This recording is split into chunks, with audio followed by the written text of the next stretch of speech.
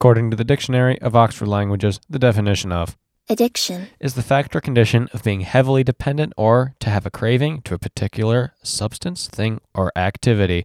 I'm Asher Conlon. I'm Joshua Schmitz. And this is the schmitzcon Show.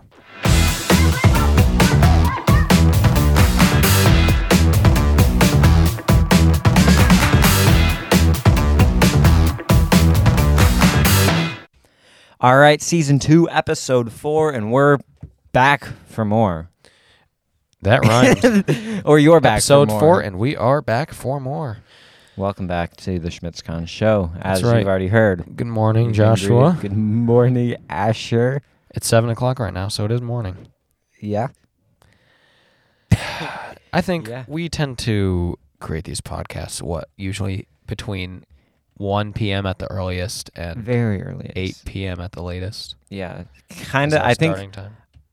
we usually end up, well, there have been multiple times where we'd have to stop to take a dinner break because my family is eating and we can't just not show up to dinner. We could, So- but then there's no dinner. But then there's no dinner. Exactly. So we've taken multiple dinner breaks over the past episodes, as you know. We do a lot directly after dinner, though. That's right. Yeah, it's So just it's- we try and make it one big chunk. Otherwise, it kind of gets a little choppy, and it's very fun Right. in the editing process. Right. But there have been times where I've been incredibly amazed with how smooth the editing was. Did you know, audience, that we have schmitzcon Show stickers now? We do. We have merch. It's not available, so it's not merch. Well, Is it available? the higher the offer, the more available it becomes. I If you think want to that send works us for your most offer, things. if you send us your offer, There are offers for almost everything in the world. and we decide that it's a worthy offer, Stuff that is not for sale quickly becomes for sale if the Mhm. offer is right. right? Right. So, So speaking that's if you want some schmitzcon Show stickers. If you want a sticker, limit is 1, and you have to offer enough money. of, so it's bargain. It's Like you bargain. you have to fight for your merch that you Yep, can buy. that's how we how we So- do merch here. Anyway, not speaking of bartering, Not we're on speaking- addiction. Ooh, kind of a heavier seeming topic. Would you agree? It's very similar, I think. Well, it has its similarities to our previous episode of obsession. That was pretty good. It's pretty hard to do. I haven't sat down and taken the time to figure out how to do that, or ever I could try it now. Just obsession, obsession. obsession, Obsession. obsession. I feel like my B's have too much of a V to it. You- Obsession. Your change in your tone should be very harsh. So you're not going obsession. It should be more obsession, Obsession. obsession, Obsession. obsession, obsession. Obsession. But Well, today we don't want to addiction. obsessing over the word of obsession. we want to get addicted. Yes. Should you be addicted to the schmitzcon Show? Yes, you should. That's the question of the day, guys. I will put that in the comments. Is that the icebreaker? It's not the icebreaker, but it's our audience question. So if you want to let us know, are you addicted to the schmitzcon Show? After listening to this episode, should you be addicted to that schmitzcon Show?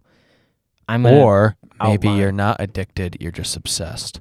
Or Maybe you should be addicted. You just have, what was the third option? Fixation. Fixation. Fixation. Imagine if somebody had a fixation on the schmitzcon Show. Imagine that's somebody thinking about you often. Well, I know that we do have a fairly consistent base of people who listen, do. and then outsiders who haven't heard before, and sometimes it's just like a stop one time for the fun, then move on, which is totally fine. Listen at your own Yeah. at your will. That's our sleep episode. Everyone is just there for the sleep episode and then move on. Well, I mean, we get attention for that. True. So we appreciate all of our listeners out there True. who are consistent addicted listeners. So thank you. Yes. And without further ado, would you like to ask the first question? I would not. All right. I almost said, would you like to ask the second question? So, my first question in regards to addiction is, what makes addiction so easy to fall into but difficult to climb out of? Probably a typical question. That was the first thing that came to my mind when we talking about addiction, so I wrote it down. Usually whatever you're addicted to feels good, and I would say, I think we discussed in our obsession episode that it starts to become more ingrained in you, and it starts to affect you, and you develop a dependency on it. Right. And a lot of it probably comes from maybe hormones or like stuff in you that's released in your brain. I forget what they're called, but like just drugs in your brain, like oxytocin and dopamine. Mm-hmm. Now this thing that you're addicted to it gets in you because you get that rush. So if we talk about addiction, let's say typically we always hear about being addicted to drugs. So if you take heroin, right, you're going to get this pleasure center of your brain going, and you get hooked on this drug because it causes a reaction in you that you can't experience without it, and you enjoy it. It's like it affects you to the point where your brain becomes almost dependent on it. It's a constant craving. And when you experience it for the first time, it probably hits you the hardest because you have no tolerance to it. Right. And that's why it's so hard to climb out, because you've experienced this thing, and then you keep going, and it takes a little more to get that feeling you want. And it's not that it never happens that eventually, it's just that you have to do so much of it for it to actually get that same effect. So then if you want to climb out of that addiction, you're asking yourself to go cold turkey. Right. It's very you developed just this dependency on something. You've made it part of your functioning to use this. Right. So addiction, it's going to be so hard to climb out of when you've become so dependent on it. And I think that's just why it's so hard, is because you've made it part of your routine.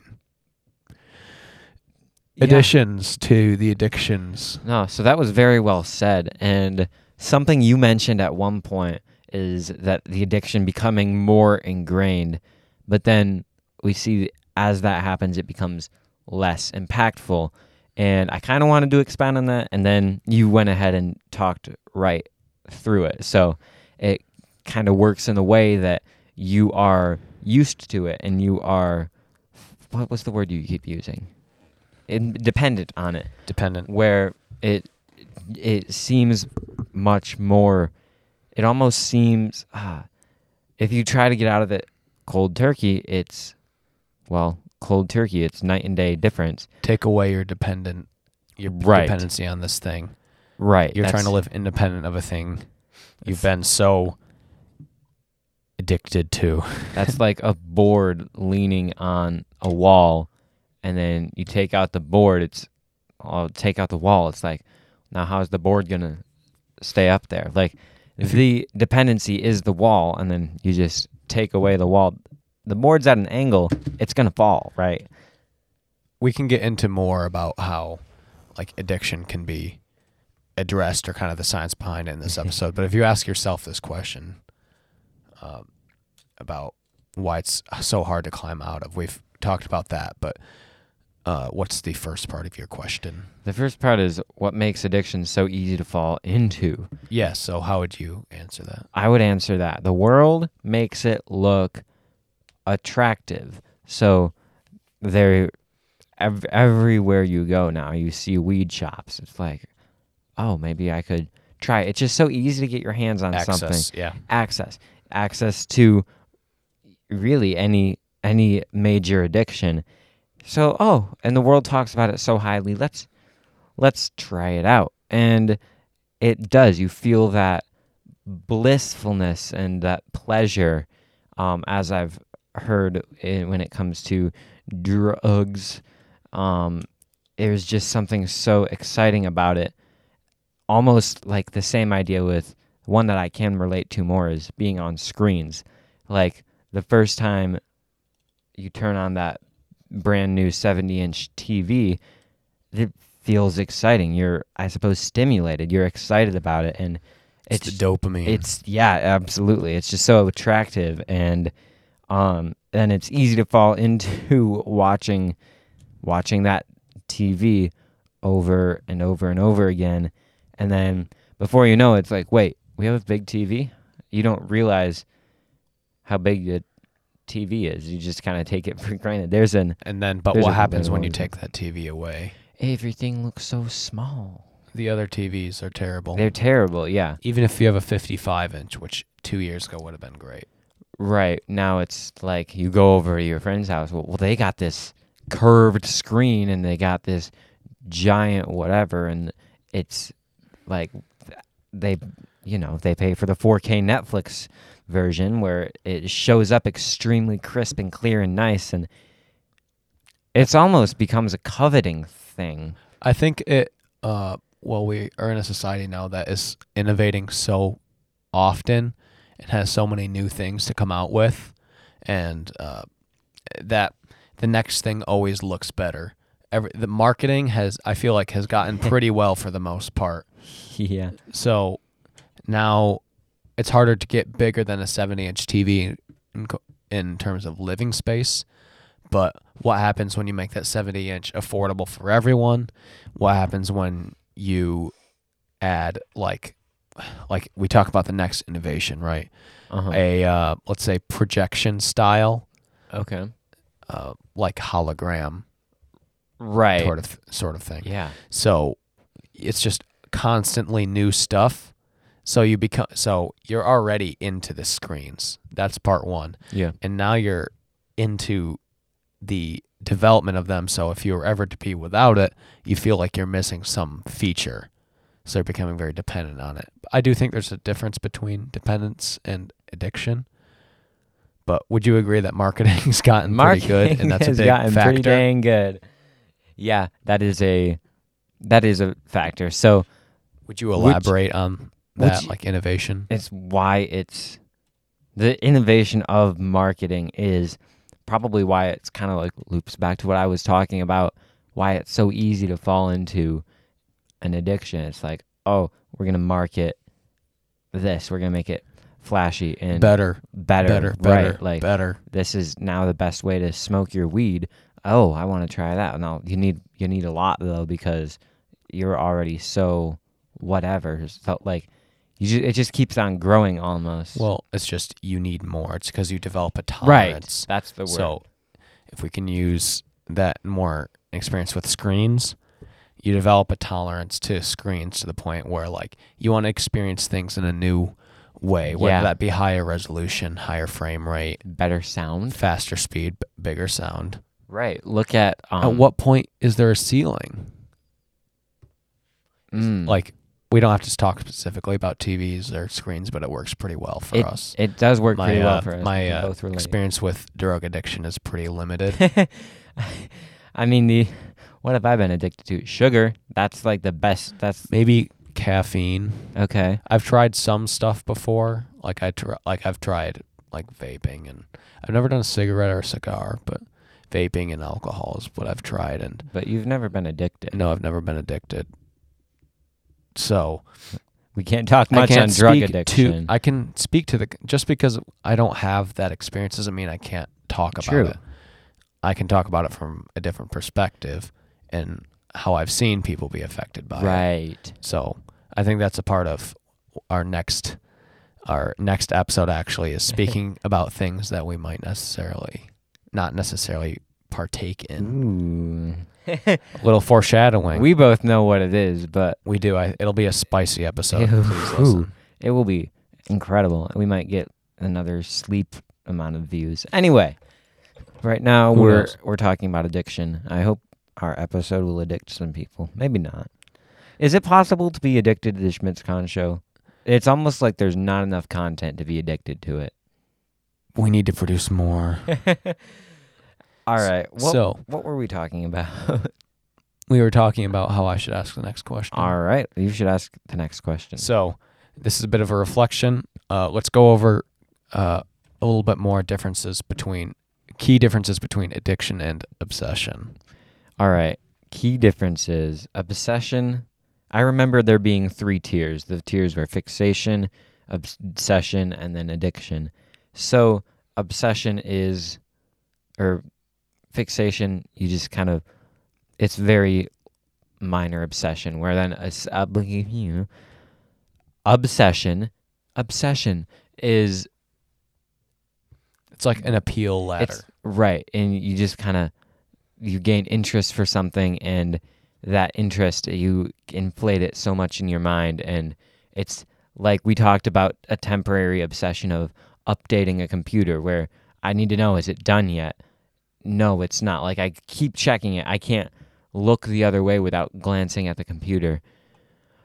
Or then we talked about more like long-term obsessions, I suppose. Maybe somebody could be, what we talked about, obsessed with basketball, and that's kind of like, that's what you think about. That's what you practice. So there are times when obsessions can be healthy, obsessions can be negative.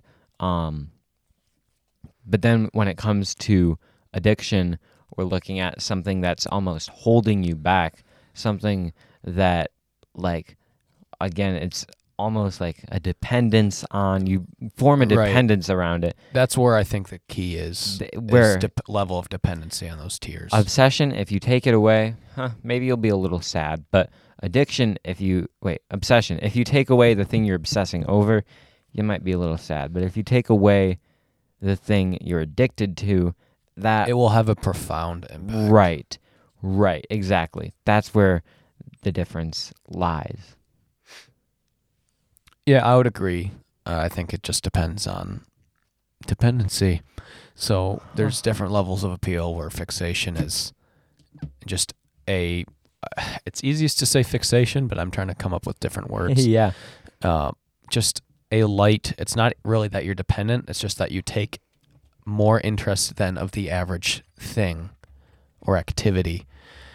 And then when it comes to obsession, then you come up with lots of interest. Are you typing what I'm saying?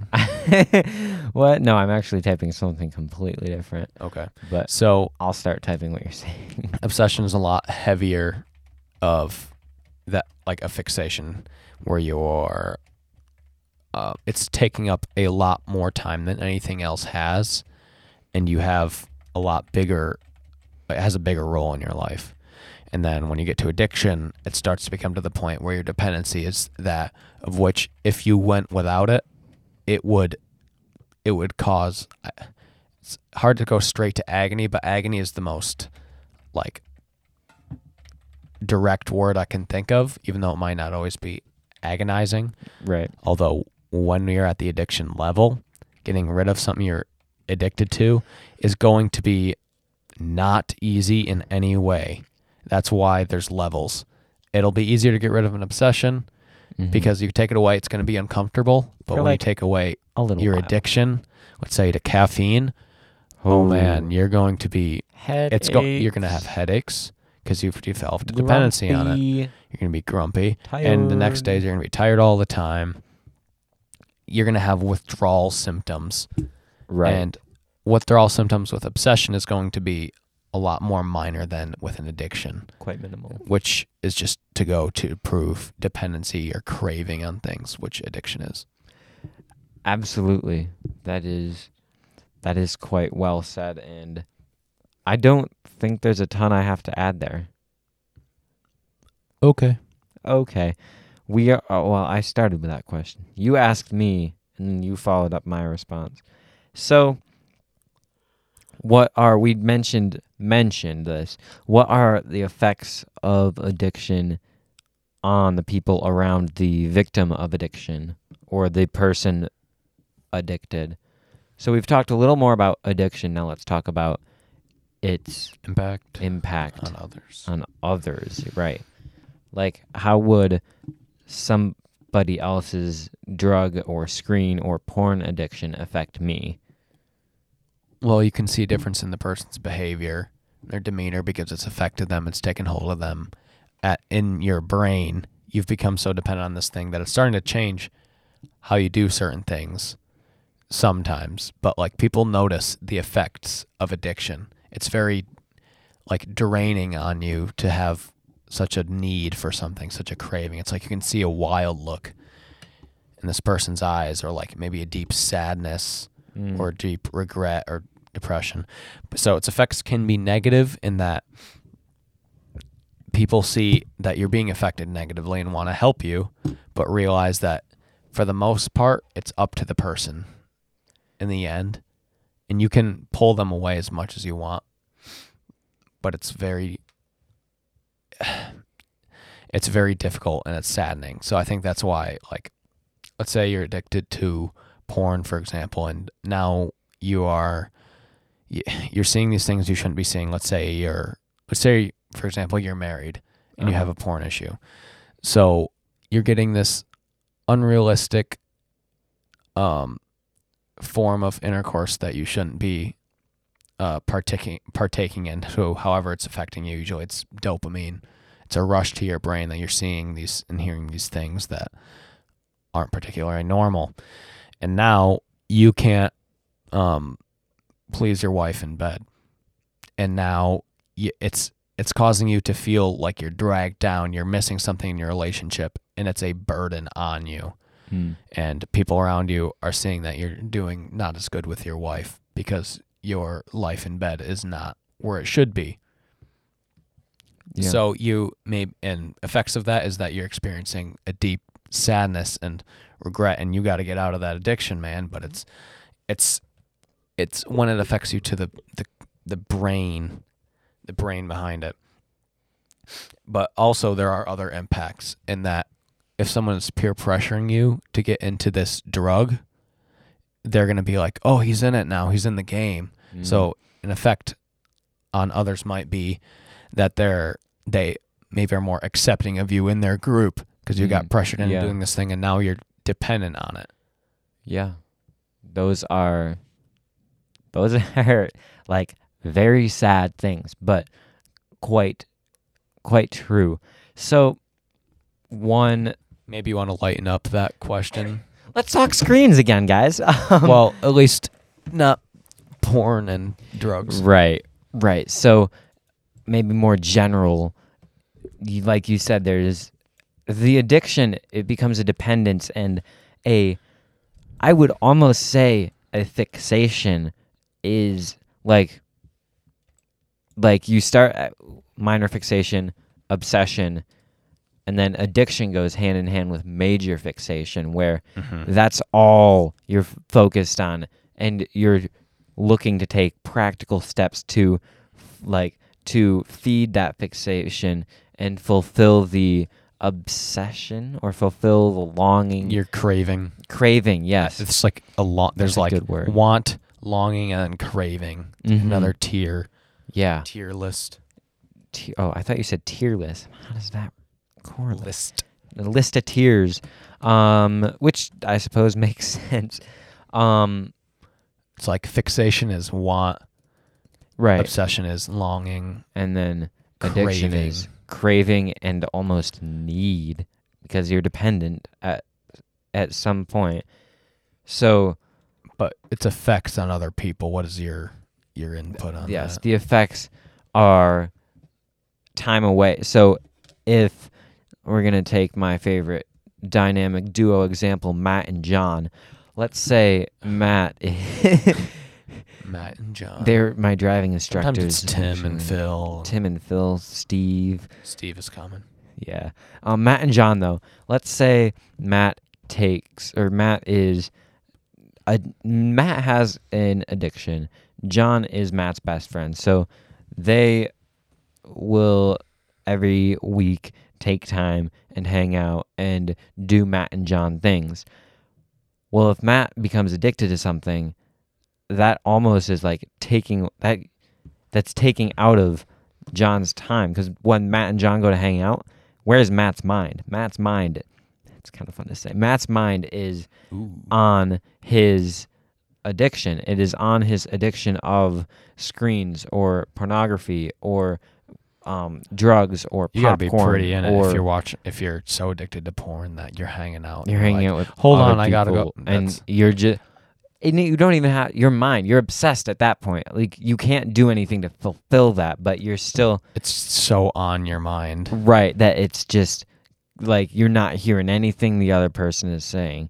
Like Matt is thinking about the schmitzcon show 24/7. That's all he can think about. And John just wants time with Matt. Stop talking about the schmitzcon show. Right, like which I don't condone. I think Matt should talk up a storm, ruin John's life. schmitzcon show, plug that everywhere. Everywhere. Shameless plug. Always. We'll plug our podcast on our podcast. Right, you should listen to the schmitzcon show. Yes, and tell someone too. Tell someone about Your local pharmacist's assistant's All right. uncle. Pharmacist assistant uncle. Or somebody in your life named John. Right, back on topic. So, back on topic. Matt and John. John is quite sad. John is feeling lost with Matt. John is almost thinking it's not worth it to hang out with Matt when all he's thinking about is the schmitzcon show. Like, sure, the schmitzcon show is great, but Matt and John need to do their Matt and John things, which sadly don't include schmitzcon show. I think that actually is a very real topic and a very sad thing to think about. That addiction can like separate like good relationships, friendships. Yeah. It's something I've experienced before, where a person, it's like you're trying to help out your friend who's addicted or getting drawn into something, he/she shouldn't be. And now your friend is so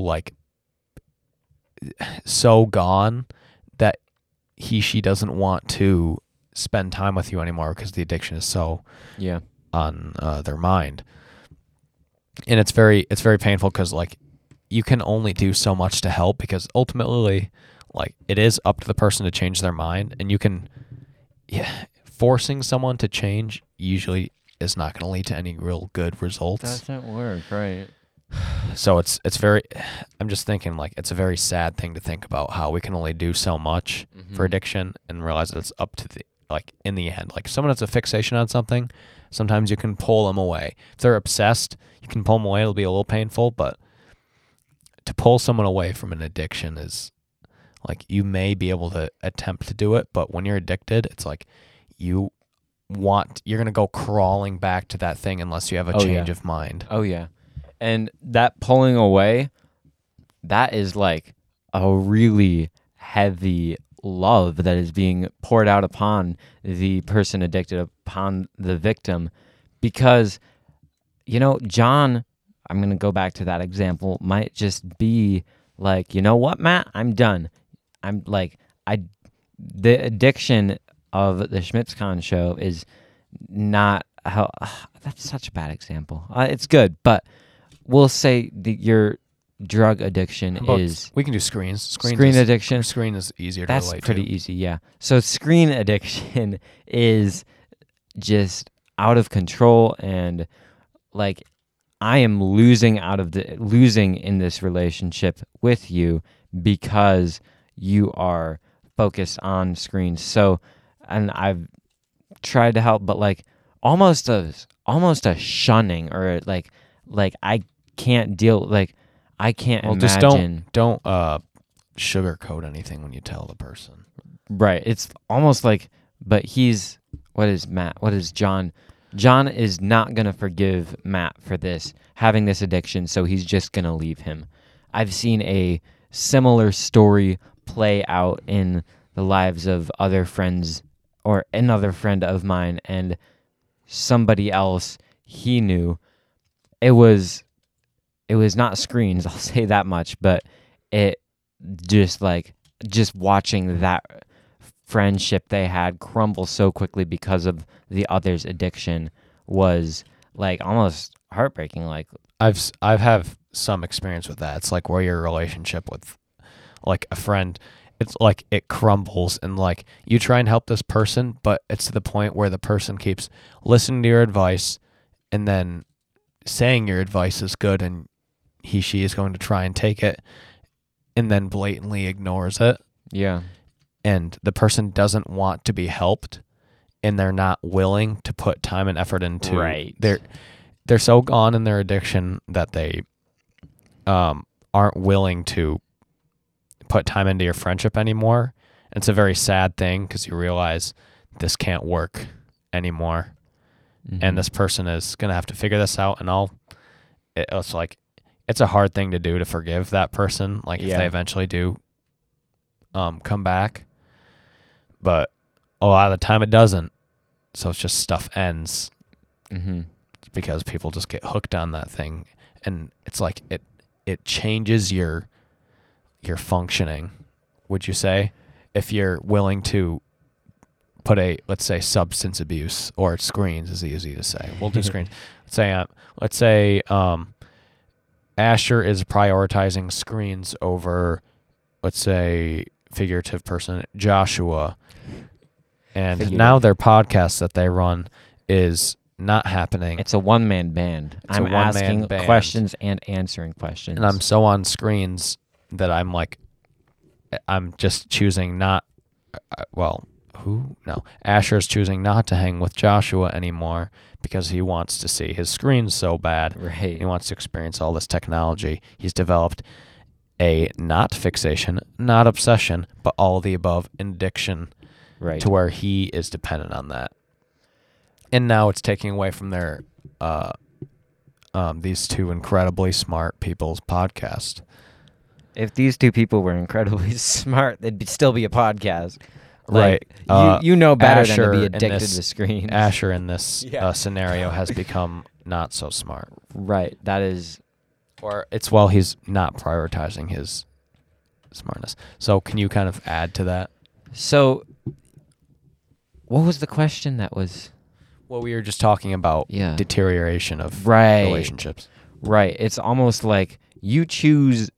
Well, it is. You're choosing screens over your friend, where that is like, how would, because this is obviously me and you in this scenario, right? How would you feel? How would you be affected? Because it goes back to your question of effects. Yeah. If I would, at this point, what I could say is I would be heartbroken. Like, I would do that thing where you try to pull you out. Like, listen, screens aren't try to talk some sense into you. Look at all this stuff you know to be true, and tell it right back to you, and then listen to these incredible episodes of the schmitzcon show. Look at what our potential here is and what we can continue to do and continue to learn through this, become smart and scholarly, and through our own speculations and discussions. So your first instinct is to go to help. Yes, let me help you. That's not. But what happens when I say no? I'm trying to kill a spider. It's gone. Okay, thank you. So when you say no, I just get sad. That's where well, it's more than sad. If I am putting at risk our friendship, how do you feel? It's because I'm not doing it anymore. It would. It's not good. They don't really want to go there. You don't, but it might actually be healthy to think about this. It's, awful. It's tragic is the word I can safely put there. It's a spiraling of events that eventually leads to destruction and death and separation and the opposite of, if you will, a grand old time. So a lousy time. But I would if you had this screen addiction and we're prioritizing it over our friendship, at that point I've tried to talk to you, I've tried to reason with you. The only thing I can do is just I can pray. I can say, Jesus, help me trust you and understand that this is the best life you have for me. And, you and I being these incredible friends, I would have to just keep praying for you and keep hoping and keep trying to talk some sense into you from time to time. Right. And sometimes you might not get an answer. Yeah. Yeah. And then it's just, you have to just move on. As much as it hurts, you just have to move on. Yeah. It is. It's very crushing because you've developed, it's a relationship is also another thing in your brain that you value. Yeah. It gives you a rush. Oh, I'm going to go see my friend today. We're going to go hang out. Yeah. Great. all day looking today. I've forward been to that. so excited for you to come and have dinner and talk on the it's like- podcast and play games. Like it's fun. I'm a little kid again. Yeah, but when you lose that, it's very crushing. Exactly. So my next question. Crushing is the effects on other people. We discussed that. I was just saying, should we use the term lightly or use it with more caution? We've kind of discussed that with tears. Is it harder to break an addiction than break an obsession? And with that answer, how would you kill both of those? How would you get rid of an addiction or obsession? All right. I think what I want to say is it is like right off the bat, it sounds like it's so much easier to just kill an obsession. But like I almost don't want to say that to be like take the road less traveled. So if I say I'm going to go a little hypothetical, let's say my hypothetical answer is, in fact, it is easier to kill an addiction. That is because it's just an instant cutoff. It's trying to suck you in, but after your recovery period of, I don't know how long, if you just go cold turkey into this, then it will be, well, you know what? This is why I do this. So I think, okay, let's do this a scenario about you with your, it's hard to go here because it's not something you really would consider, but faith. You don't want to go without it. You don't want to go without it. Right. Right. You're not going to give that up. But say you're somehow broken from that. Would it be hard? Like that? This is the feeling you have to go through to break an addiction. Is like losing that. How hard that losing would be that to get dependence. Yeah. Okay. So now you're feeling how hard it is with you're addicted. That enlightenment. Like, wow, I'm kind of like. It's now imagine someone has that same dependency on a substance abuse, right? So, versus being obsessed with a screen. It's like, okay, addiction's on another level. Yeah. So addiction is another level. Definitely more difficult to cut away. And this is kind of where I was going, why I was trying to play devil's advocate, because I discovered this. Cold turkey is a term that my family uses when it's time to go to school in the morning and you've had 8 late nights because it was spring break. That's not when we're recording, but that was just the first thing that came to my mind. But with us getting off of Christmas break, it's like, all right, we got to ease into the bedtime. We don't want to go cold turkey. Otherwise, everyone is grumpy and tired and just like not having a grand old time. Everyone's upset with each other and everybody is not having a grand old time. They are having anti-grand old time and everyone is just miserable and unhappy. So the cold turkey is one approach, but it is probably not the safest approach. If you say, all right, starting tomorrow, let's say I'm an avid sleeper and I wake up at 8 a.m. That's not really sleeping in. But if I go to bed at midnight and wake up at 8 a.m. all the time, all right, starting tomorrow, I'm going to wake up at 6 a.m. That 2 hours difference, you might be able to spring that for a couple of days. But then pretty soon you're falling asleep. It takes a toll. In class, you start to fall back. Right. And then pretty soon you're waking up at 8:30 instead of 8 or 6. So that is my thought when it comes. That is one of the things I was thinking. When it comes to killing it, you can't go cold turkey, or you feel so bad from lack of it that you want to go straight back and you want to experience it. But you can't go too soft either. You can't go too soft. You have to be able to be willing to experience that withdrawal. I think I like to think of it. Let's think of this in terms of exercise. Okay. Like when you run, you don't want to run like you're capable of running 4 miles. Yeah. So what happens if you run 4 miles and you didn't push yourself the whole time? Like, you don't want to run 20 miles as hard as you can, otherwise you're just going to die. On your first day of running, right? It's just, you just can't do it. And if you try, you're going to hurt yourself. But you also can't be a wuss and run 12-minute miles. Exactly. So in that case, you have to, it's like when you do a workout, you need to work yourself out until like you get uncomfortable. And once you're uncomfortable, do a little bit more. Right. You need to always kind of be at that breaking point of like breaking your comfort and just kind of stepping over that line constantly. As that line moves, you got to move ahead of it. If you're comfortable, you're not doing it right. Right. Unless you're running a marathon, because if you're comfortable, then you are doing it right. Anyway. But with breaking an addiction. If I'm trying to quit vaping and I'm vaping 1% less a day and I'm not really too worried about it. And then like I'm doing 1% less, but then I'm doing only another 1% less of that total amount. So it's like I'm barely getting so small. It's small, and I'm not feeling like I'm being affected by it. Yeah. You need to be uncomfortable, but you still need to be determined. It's just you have to be determined. For sure.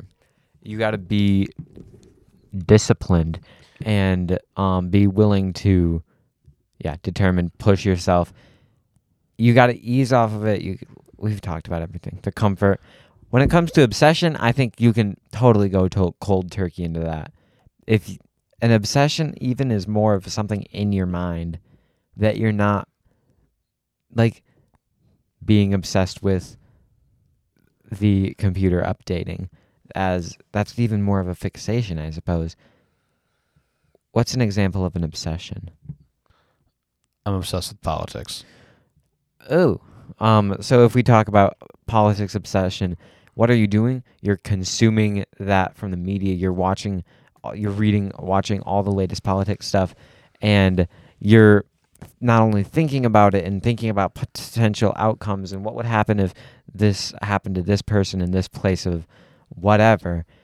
You're also doing something to pursue that and gain your knowledge and research and, learn more about these politicians and learn more about what they do and why they do is against what you believe. And then if you just take that away, then it'll be uncomfortable, but you'll find something else to occupy your time pretty quickly.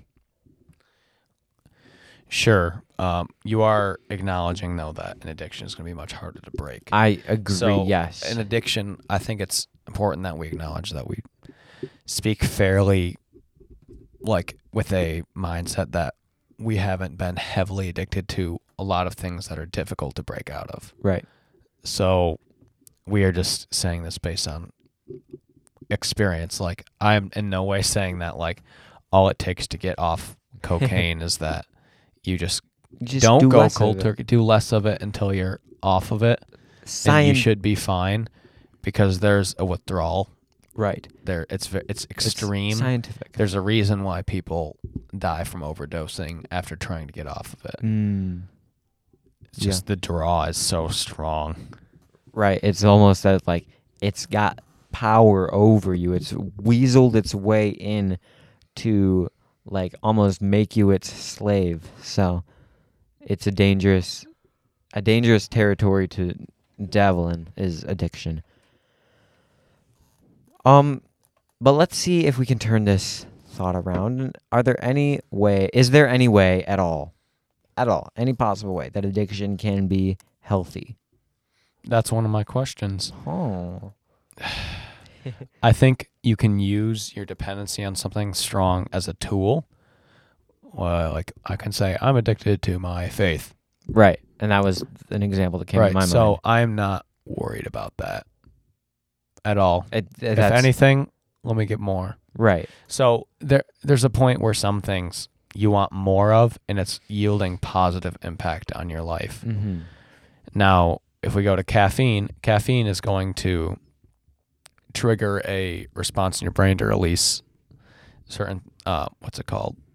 I forget what the drug is, but it's enough to keep you awake, it's a stimulant, right? Anti-melatonin. Right, anti-melatonin. So it's a stimulant and you become dependent on it, but let's say it's making you focus better at work. So you have this thing in you that is causing you to have good results with not so fun effects if you go without it.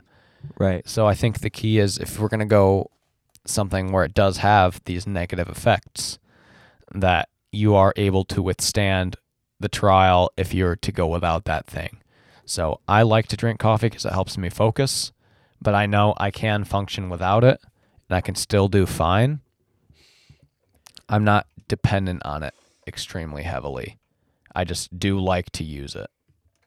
Right. So those are Ito, you? I don't do the coffee. I think I have been like kind of racking my brain this whole time. Like, is there anything that I mean, obviously faith, but besides that, like, what? Your phone. Is there? My phone. I mean, go without your phone. That would be no phone at all. No texts, no calls, absolutely no phone access, no other phone access. Okay. But at that point, is it an addiction or well? Okay. So is that going to yield something positive? By taking away my phone? Yeah. I think that will yield something negative because people that I need to communicate with, my mother, she won't know where I am. If she needs to know where I am, she can't call me. If she needs me to do something for her whilst she doesn't know where I am, she can't text me. She has no way to get a hold of me. So I've lost communication with my family when it comes to, or even my friends. If I couldn't call you, how are we going to hang out? Right. How am I going to put out a letter podcast? Yeah. No. No fun. No bueno. So I think there is, that's more of a dependence than but you've established. So you've established though that you don't want to go on your phone because there's more negatives than real positives. What about just a phone? Like you have the what's it called, the Gab phone? The Gab phone. Let's imagine you only have that. Well, at that point, you don't get to use YouTube or games or anything. And yeah, for those of you who know, a Gab phone is a landline with a screen and SMS messaging, and that's it. Basically, yeah. So that is, ooh. So then I think, well, I would have all the communication I need. I can send and receive texts, and I can send and receive calls, and that would be a little less detrimental. I would have to be inconvenienced to do certain things that I normally would. Like if I need to schedule an appointment, I would have to like carry a notepad around with me or pocket calendar. Is it worth that result? Is the point. Like it is. I think so. Not. If we're so maybe phone isn't the best thing. We know we can live without it, just uncomfortably, and it would be an inconvenience. Yes. But the problem is the world is so in tune with having a phone that it's too much of a hassle to try and live without one. True. So if I go on a retreat or a trip with either church or independent of church, and I don't use my phone for a week, I'm willing to do that. Like there's no reason that I need to communicate with my mother while I'm on this trip with other people and growing closer towards other people and living with other people. Like I'm with these people. I have no concern of like needing to schedule a dentist appointment if I'm, on this retreat getaway trip. So that's a situation where, and everyone I'm with also isn't using their phone. It's a situation where it's just like pure human connection. So we kind of ventured off into phones there, but so the question is like, is addiction necessarily like all bad? Is it all bad? I don't think I would call needing a phone an addiction.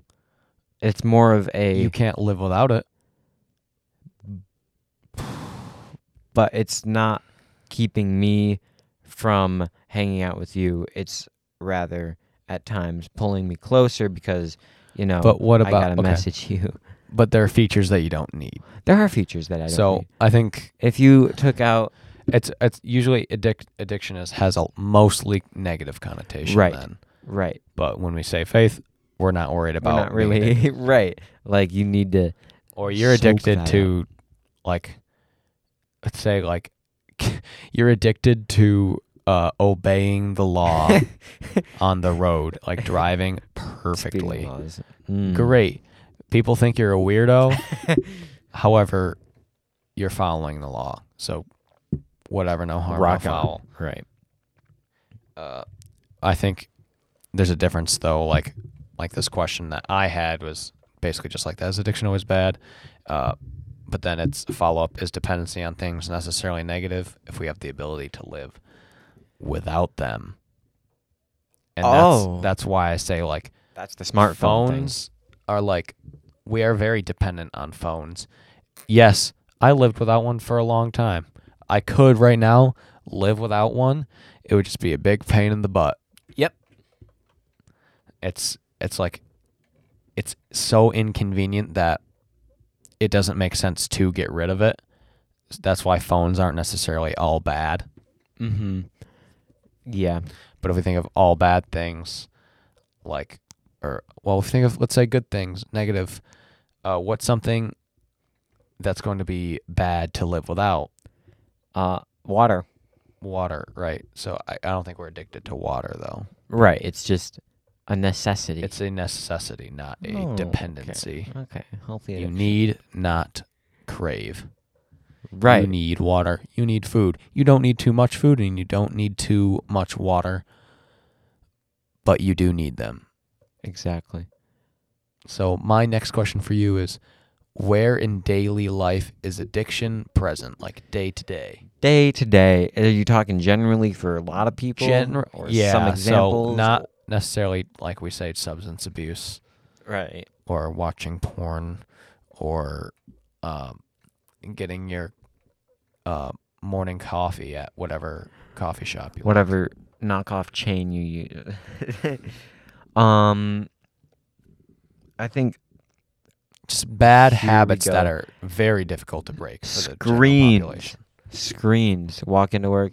Hey, boss. Not boss. You wouldn't do this in front of your boss, I hope. But, like, yeah, my coworker I'm talking to, and I'm also on my phone, and I'm looking at these social media posts, and I'm also texting my friend and my friend at this time, and it's just like I'm on my phone now, and I'm trying to kind of unnecessary screen usage. Unnecessary screen usage. If you're with somebody, be with that person.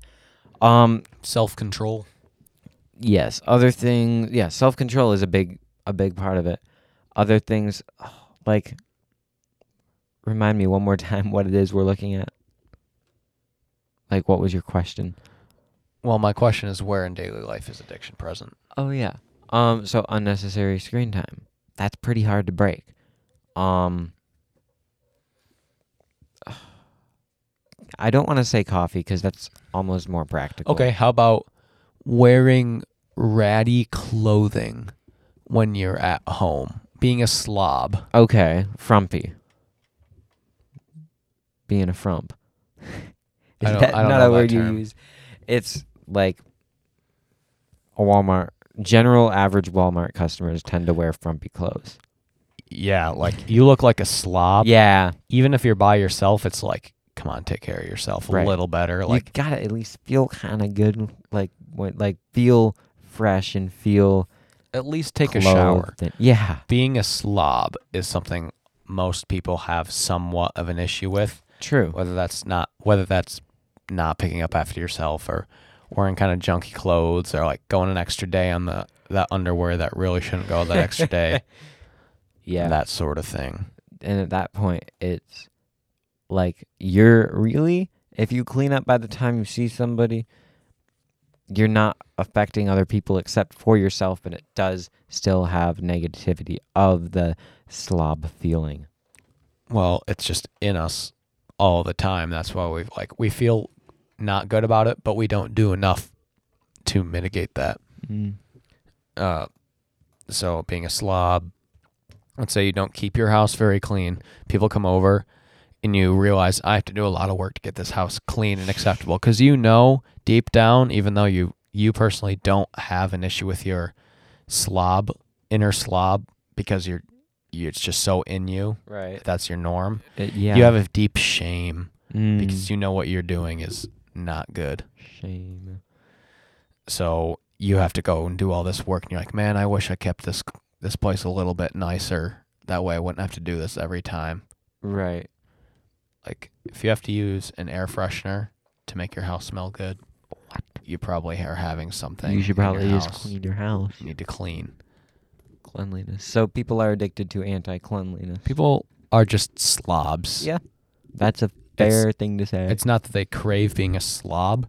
It's that it is a lifestyle that is unhealthy, and people are not wanting to break very much, or at least they don't put very much effort towards breaking. Truth. Do you have any more questions? I don't. Do you? I have one more, but I don't want you to take too much time on it. Okay. Acknowledged. Okay. Is addiction inevitable in us humans? Yes. We're going back into lower IQ mode.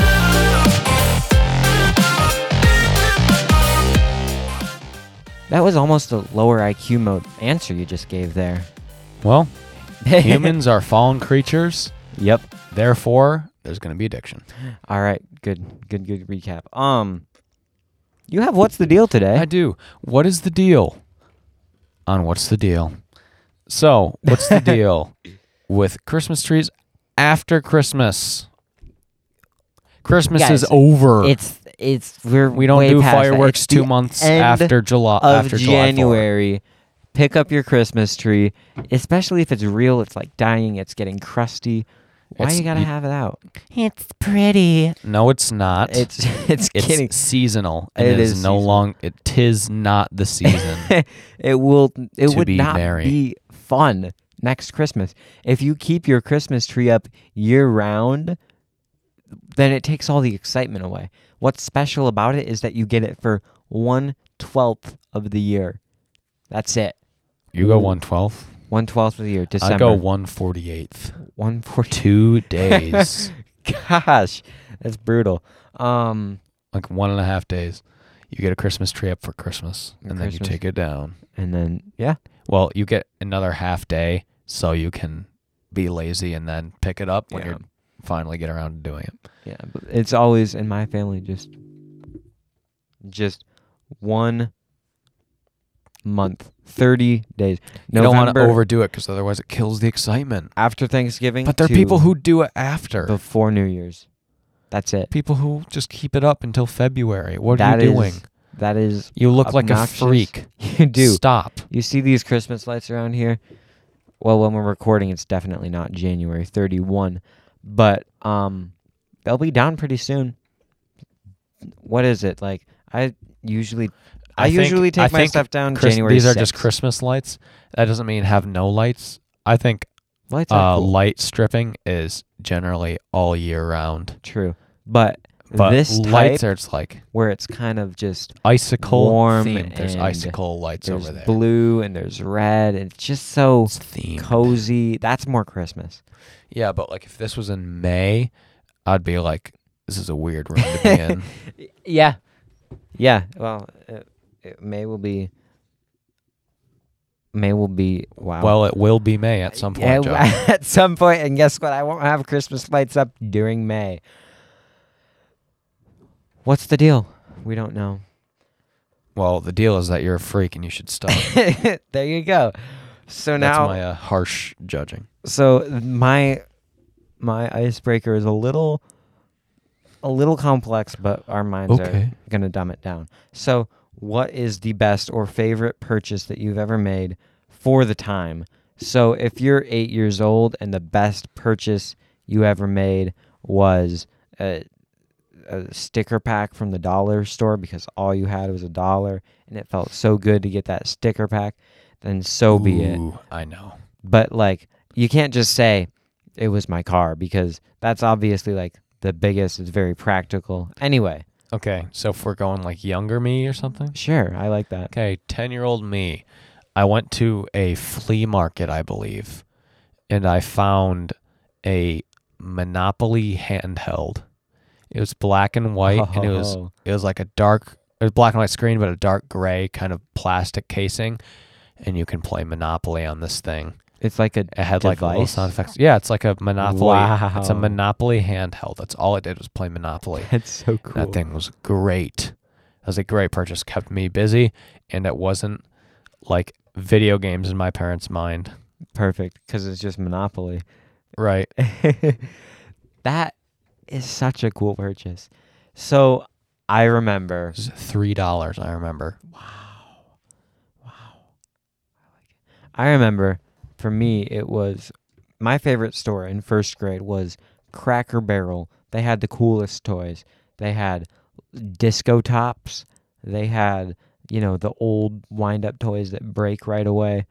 They had also a parrot on a swing that would talk. It would record what you say, and it would repeat it back. And I so badly wanted this. So I working on saving up all this money. It's like $25 for this beast. It took 6 AA batteries, which wow. And it was I mean, I look back, I'm like kind of a trashy thing, but at the time, that was so cool. I remember searching through the couch cushions for coins. I'm like, Dad, if you find any coins when you're cleaning out the storage room, can I have them? And he's like, sure. So any coins, my parents were even like, you have a savings account for bigger things. So I'm like, oh, okay. I can use this too. I was like, can I use my give money? I'm giving it to the store. No, you can't do that. But I just remember this was like the biggest, best purchase, and it kept me busy for all of 2 hours. Mm-hmm. But it was the anticipation for it was incredible. I remember, I liked that purchase. I have a picture of the handheld. This is what it looked like. Okay. Wow. It was wonderful. It took a single AA battery. Wow. And it didn't die because there's no light on the screen. Yeah. It's just black and white. Man, I miss it. They're like $25 on Amazon or something, or not on Amazon, on eBay. Okay, that would be some heavy nostalgia if you got one 10 years later. Right. All right. I think that about does it for another edition, episode, version. The schmitzcon. S2E4. S2E4. S2E4. That's right.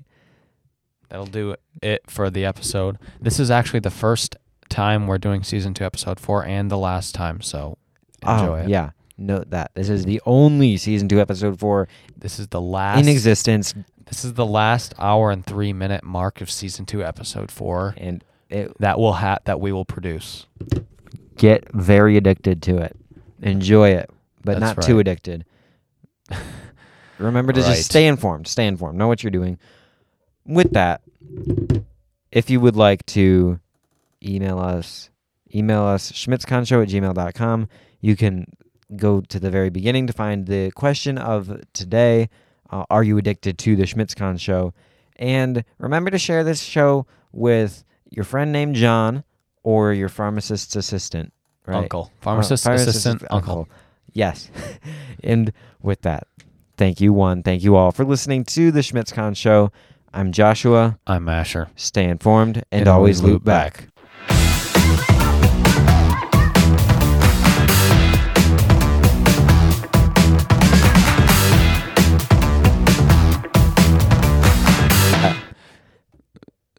Nice.